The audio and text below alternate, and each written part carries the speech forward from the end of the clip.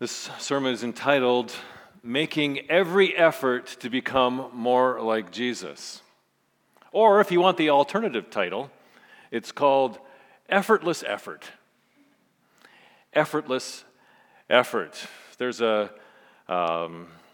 skill-growing theory out there that says you start with unconscious incompetence. That means you're lousy at something and you don't even know that you're lousy at it.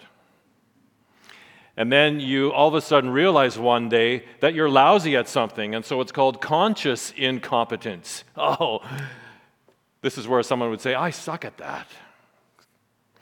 You know that it's terrible. And then all of a sudden you start working at it, and you have what's the third one? It's just escaping my mind now. Conscious incompetence, and you have conscious competence. There we go. Where you're getting better at it and you're working hard. You have to think very carefully, and you keep working at it to the point where you can do the thing without even thinking anymore, and it's unconscious competence. Effortless effort. We're going to get there in this sermon. So, take about 2 minutes right now, turn to 2 or 3 other people, and I want you to tell them something that you're good at. Maybe it's your hobby. Maybe it's a skill that you have. Just turn to one another and tell each other what you're really good at. Let them know.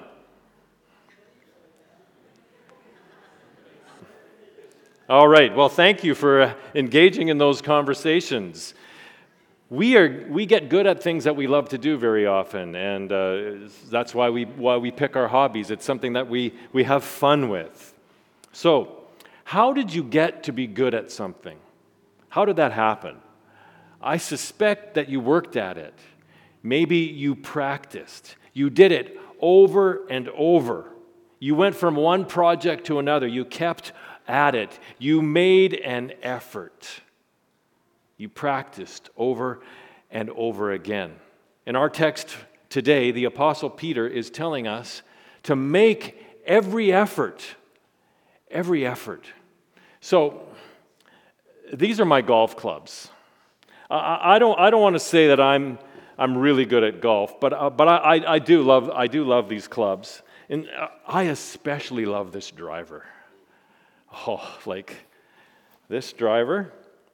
It's a Callaway Rogue, and when you hit the sweet spot on this baby, oh yeah, you can send that little ball soaring.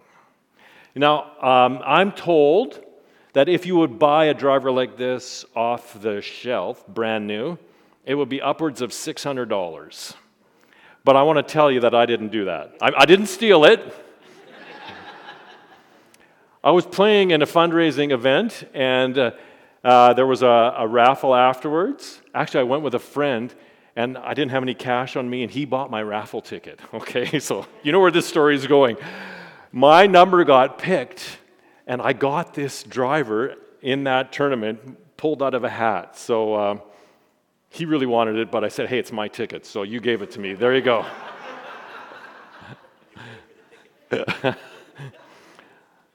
He's actually a very generous guy. We'll leave it at that. So it was a gift, really. This driver, enjoy it.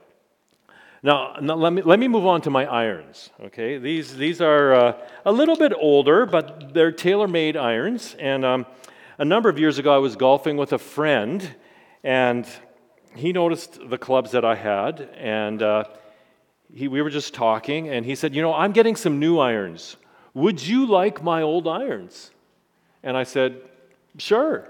So he gave me this really nice set of irons, and even this putter. So I really appreciated that generosity, and I've kept them, and there they are to this day. Now, golf is a challenging game if you've played it. Maybe some of you are natural. I don't know. I don't know if that's probably a myth. There's no such thing as a natural golfer. You've got to work at it.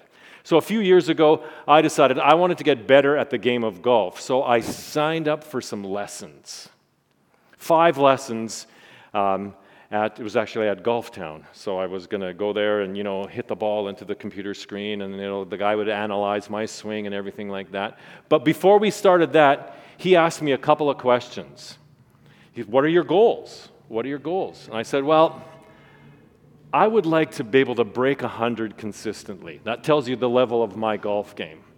Par is 72. I would like to break 100 consistently. And he asked me 2 questions. How often do you play, and do you practice?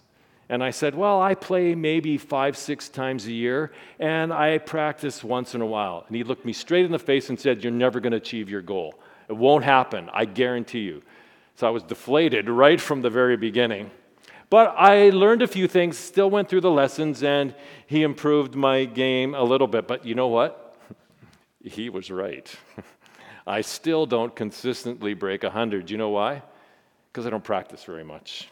I go out maybe 5 times a year, that kind of a thing, and I'll get a par once in a while, but I'm still usually around 100, maybe even a little more every now and then. You know, I think I could get better at golf if I would play more. If I would actually go to the driving range 2 or 3 times a week, I bet you I would break 100 more than that, more regularly. But I don't. Any endeavor takes effort. If I want to become an effortless golfer, I'm going to have to put effort into it. The same could be said of piano playing. I took piano lessons when I was a little kid and hated it and stopped, and now I wish I would have kept on because I can't play like Hannah or many of you who are wonderful pianists. Why? Because you kept at it. You kept practicing. Those of you that are parents that made your kids practice, now as adults, we're so thankful that you pushed us through it. Some of us wish our parents would have pushed harder, but I can't put it on my mom. Mom, no, it's not your fault. I didn't practice hard enough. People who dance, people who write, musicians, if they're going to become good at something, you've got to put the effort into it. These examples from our activities of life speak to or become a metaphor for us as followers of Jesus. They speak to us as those who have said, yes, we want to follow him. We are giving our allegiance to him. They illustrate for us a principle of how we can follow Jesus. And Peter does it as well. In verse 3, he says, his divine power has given us everything we need for a godly life. We don't have to come up with the content of our Christian faith. We don't even have to come up with the plan for how to follow him. He says we have been given everything we need for a godly life. These verses, especially the first few verses that Tyrell read for us, they just pour out with what God has given us. To those through the righteousness of God, our Savior, and Jesus Christ, who have received a faith as precious as ours. Received, it's been given to us. What's been given to us? Grace and peace be yours in abundance. The word is to be filled up to overflowing, more and more given to us. Grace is a gift. He's offering that to us. And then verse 3, his divine power has given us everything we need for a godly life through our knowledge of him who has called us. He calls us. How? By his glory and his goodness. Through these, verse 4, he has given us his very great and precious promises, so that through them you may participate in the divine nature, having escaped the corruption in the world caused by evil desires. We have been given everything we need to live a godly life. The great and precious promises, God's word to us, the presence of the Holy Spirit. We have what we need to follow Jesus. In a way, God is like my friend who gave me the golf clubs. My friend gave me everything I need to have a great game of golf. I didn't earn those clubs. I didn't pay for them. I exerted no effort to get those clubs or to get that driver. I simply received them. Our life with God is a gift to us. We don't qualify for it. We don't have to earn it. We don't have to do anything to qualify for it. We do qualify for it, but we don't have to do anything to work towards that qualification. We don't have to do anything to make ourselves good enough for it. We receive it. We don't have to make any effort to receive Him. He gives Himself to us. That's the grace that we ended our time with last week.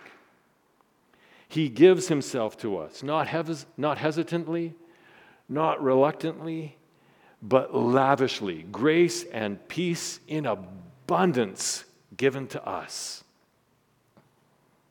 Because of that, we have everything we need to live a godly life. And that's the imperative that's hidden within this text. We are called to live a godly life. It's our calling. It's what we're to do. We're called to grow, to be fruitful in our knowledge of Him. We're called to become mature followers of Jesus, which, as Peter puts it, is to participate in the divine nature. We're invited into participation in the divine nature. That's what God wants for us, to enter into a relationship with Him so much so that we participate with Him. We're invited into the Trinitarian conversation with Father, Son, and Spirit. How that happens, how we receive that, and how it works out in our lives so that the Holy Spirit is actually making that happen is a mystery to us. But we believe that when we say yes to Jesus, we're indwelt by the Holy Spirit, that He lives in us, and somehow He transforms us from the inside out. So something of the divine nature, by very virtue of the fact that we've said yes to Jesus and say, yes, we want to live in allegiance to You, Lord, His Spirit is within us, and making that happen. He's given us everything we need to live a godly life by giving us Himself. Now, those golf clubs were a wonderful gift. But I'll tell you this, if I never take them out of the bag, they're not going to make me a better golfer. I actually have to walk over there, take them out, and go out and hit some balls. Go to the practice range, go to the golf course, use them. I've got to put some effort into making that gift take effect. If I don't do it, I won't improve. As wonderful as the gift was, the gift doesn't change. Now, God gives us Himself not simply so that we can have Him, but that's the starting point. We begin to grow then, and we partner with Him, with His energy at work, His power at work within us. We then join with Him and make an effort to grow our character, to live a godly life. That's our calling. We're called to grow, to be growers through our lives, to become spiritually mature. Plants need to grow, as we talked about last week. Growth is a constant.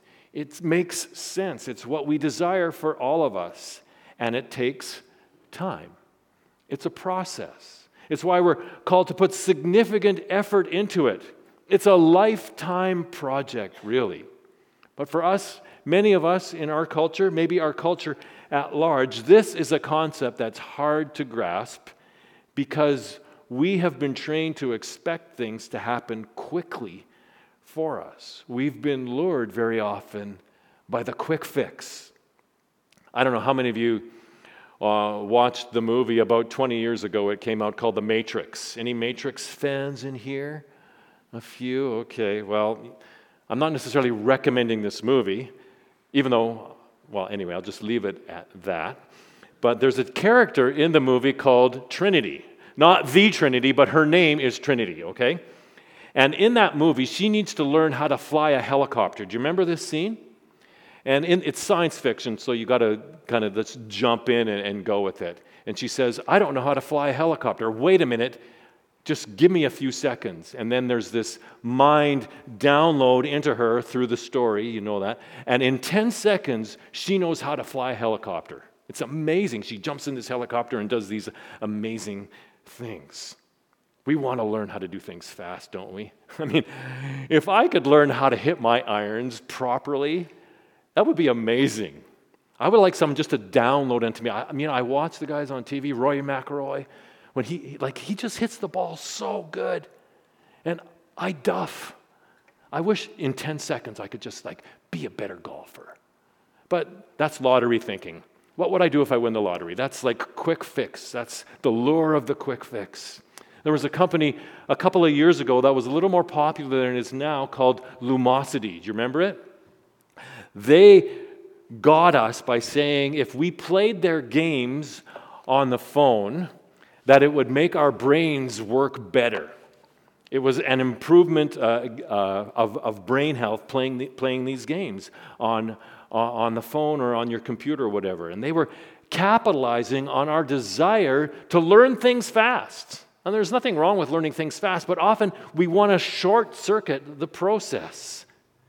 They were also capitalizing on people's desire to slow down brain decay. If you play these games, you will be smarter quicker. Well, there were some scientific claims on there that were unverified, and they were actually sued, and they had to pay a lot of money. And so you don't hear too much about Lumosity right now. I don't use their games. Anyway. But also, you can purchase brain health supplements. Students, buy some brain health supplements, and instantaneously you'll be smarter. So that's the claim. Maybe I'm overselling it a little bit, but you can buy smart drugs to enhance cognitive performance. Athletes look for performance-enhancing drugs and try and beat the system so that they're not detected. Why? They want to get better faster so that they can win. The lure of the quick fix is all around us. None of that sounds like making every effort. They say it takes something like 10,000 hours to become an expert at something. Whether or not one accepts that, I think we can all agree that it takes time and energy to develop skills and qualities. We know that to be true in sports or music. Why should it be any less true in our faith, in our Christian lifestyle? The qualities and behaviors described in 2 Peter 1 are a lifetime project. Peter suggests as much when he says these qualities can be possessed in increasing measure. We can always grow in these. We can grow in faith, in goodness, in knowledge, in self-control, in perseverance, in godliness, in mutual affection, in love. We can make every effort to grow those qualities, those characteristics into our lives. When we do that, when we work on developing a skill, I don't know if it's happened for you, but there is a certain satisfaction that comes when you see an improvement. Even with the little bit of work that I've done in my golf game, there's something really sweet about hitting a straight, long drive. There's something just exhilarating about that. It doesn't have to be just in sports. It's in other accomplishments as well. We've been doing some renovations in our house, and down in the basement I've been doing some mudding and taping. It's down where nobody will see it because it's not that great, but I still stand there and look at it and go, yeah, I did that. I watched some YouTube videos, and now I know how to tape and mud. And I look at it, yeah, I did that. There's a certain satisfaction that comes after weeks and months of working on your renovations to actually see that there was some progress made. There's a joy that comes when we put effort into things. And that's true in our Christian life too. There's a satisfaction that comes when we work on our relationship and we grow in our love and our relationship with God and with one another. There's nothing wrong with experiencing that joy. In fact, it's a good thing that we experience it in community. The text here in Peter tells us that joy comes in two ways. One of them is sort of a running away from, and the other is a running towards. The first thing is from verse 4, where Peter talks about escaping the corruption of the world that comes from evil desires. We are called to make every effort to develop moral character, and that helps us escape the lustful desire, the quick fix lust, the lust of wanting things for ourselves to happen quickly. God gives us everything we need to develop and live a godly life, but we must take that gift and develop it. We are, as a people, as individuals, as a society, susceptible to lustful desires. We are. And the way to deal with them is to develop this moral character, and working and making every effort helps us to, even more than just pushing away that second helping that we shouldn't have, which is sort of a low level dealing with escaping from evil desires. It's rather more of a running, a turning and hightailing it in the other direction. It evokes the story from the Old Testament, the book of Genesis, of Joseph and Potiphar's wife. If you remember that story from Genesis 39, Joseph was being lured by her enticements. She wanted to bring him and have a sexual encounter with him, and he fled from her. That's the image. Escaping, running away from. When we develop our moral character, we learn to get this skill to escape from and run away from those lustful desires, whatever they may be for us. In talking about that, N.T. Wright, in his commentary on 2 Peter, says this: she made a grab at him, but he ran away. This isn't cowardice to run away from that, he says. A coward, as a wise old writer once put it, saves his prospects at the cost of his honor. A coward does that. Keeps his options open even if you sacrifice your honor. But Joseph did the opposite. In other words, he saved his honor at the cost of his prospects because he fled. He developed moral character. He made every effort, even though it was hard, and he was stuck in that prison for all those years. On the other side of it, all of that effort, all of that work, even the difficulties and the despondency that he went through, paid off in the long run. God did it in him, and he cooperated with that work. Now, running away from evil desires, running away from lust, is not meant to be a killjoy. Certain pleasures are enticements, and there may be some allure of fun in them, but this is not an anti-pleasure passage. No, it's not. You see, God desires wholeness for us. His vision for humanity and humans is shalom. It's peace and prosperity, wholeness shared among all, which certainly includes wholesome pleasure. Lust, on the other hand, is selfish. Lust always wants more, not simply more in general, but more for me. Lust always wants what's best for me and me alone, what makes me feel good. We need to escape that, run away from that by developing our moral character. It demands more and gives less. On the other hand, when we pursue a relationship with Jesus, it turns our focus to the other. Certainly, we work on ourselves. We make every effort to develop our moral character, but the point of it is to bless others. It's to let that goodness develop within us so that we can be a blessing to others. Joy comes as we enhance a growing relationship with Jesus, which is all about the other. The development of the qualities that Peter is talking about in his book not only protects us from lust, but it propels us forward to Christ. Again, N.T. Wright puts and describes the pursuit this way. He says, become more fully human by building one aspect of Christian character on top of the other.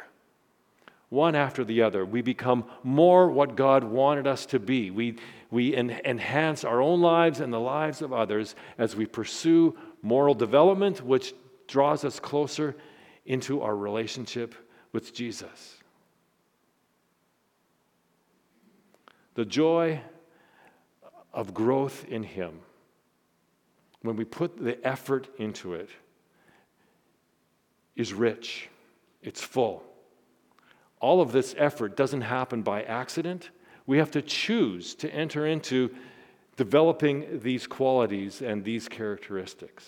And as we do so, we will enhance our walk with the Lord. We will grow in Him, and the impact will be felt in our community. It will be felt beyond our church. All this effort reminds us of the one to whom we belong. We're followers of Jesus, friends. We're not simply those who are on a moral development plan. We do it because we want to follow Him. And He's placed that desire in us because we've been given everything we need to live a godly life. We give Him our allegiance, and therefore we give Him all of our effort and energy. That's why we call this effortless effort. We want to grow together as a church family. It's our hope and our desire. This is what churches need to do. It's what a church does. It calls people to grow closer to Jesus, but not just all of us as individuals. That's important that we have an individual connection with the Lord. He's given you as an individual everything you need to live a godly life, but He's also given us everything we need to live a godly life. We're meant to do this in community. When we work on these qualities together, when we together decide, yes, let's pursue goodness and perseverance and godliness and mutual affection one for another, when we decide to do that together, the energy multiplies. The effectiveness and the fruitfulness that we're called to grows exponentially. And it even happens as we do it together, because there's something about relating to one another in community that is both wonderful and rich and full, and guess what? It's hard too.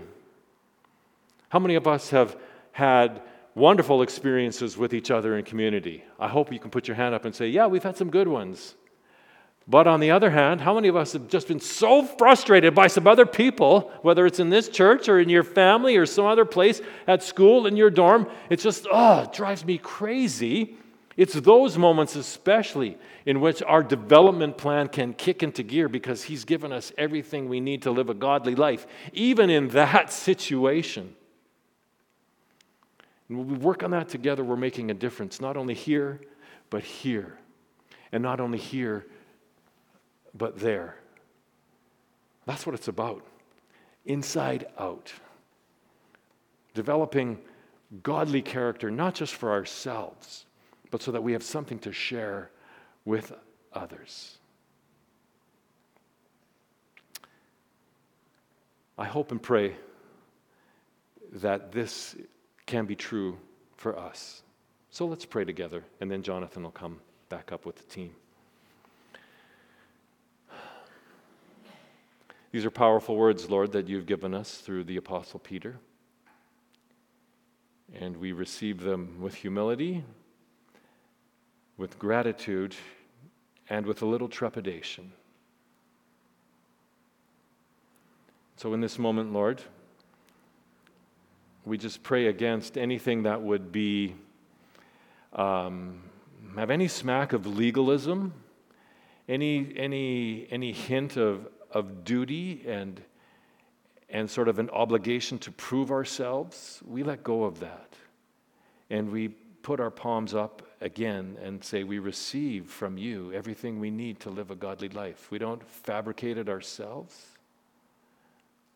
We receive it from You. And so in this moment, Lord, as we ponder these things, we confess that sometimes we have tried to drum this up ourselves.